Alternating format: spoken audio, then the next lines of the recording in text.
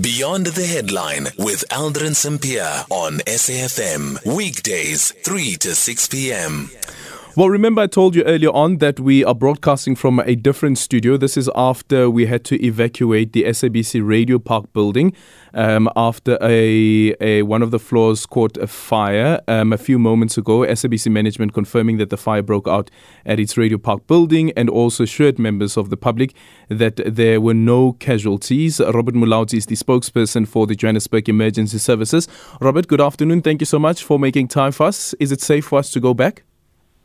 Good afternoon, Aldrin, and afternoon to the listeners. Yes, we can confirm that we managed to get to the seat of the fire, where the fire started, and we managed to clear up the area, make sure that that area is much more safer. So I think most of the staff members who were evacuated, they actually went back to their workstations. So that there were no extensive damage or any other damage to the building itself.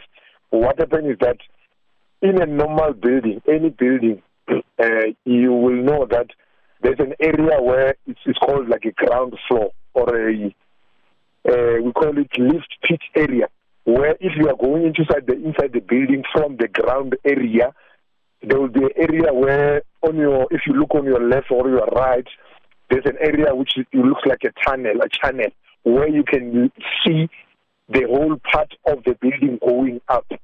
That area, under normal circumstances, you will find that the building will accumulate debris, there will be papers and things like that. So that is exactly where the fire started, at the lift pit area. Is it clear what caused the fire, though? No, we don't know as to what might be the cause of the fire.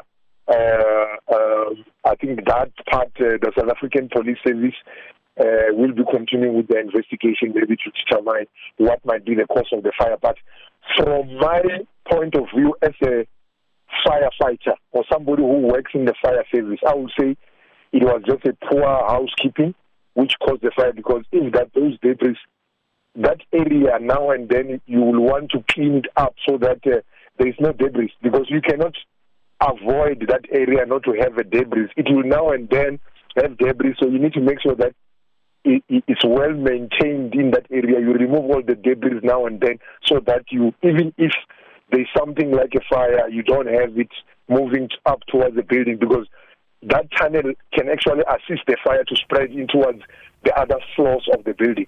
Yeah, so that it doesn't clog that the whole part that you speak of.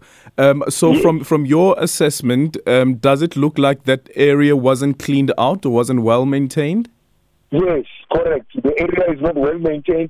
We've advised the people who are responsible for the building to say they need to make sure that area of the building is cleared up, well maintained, because of the accumulation of that debris. It becomes a risk itself. But we are happy that in terms of the fire service regulations, like for instance, the issues of the fire marshals, they are in place.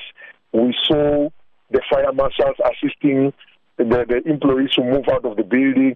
So a lot of other areas we are happy about that. At least the staff members they're knowledgeable in terms of what is it that they can do when there's an emergency.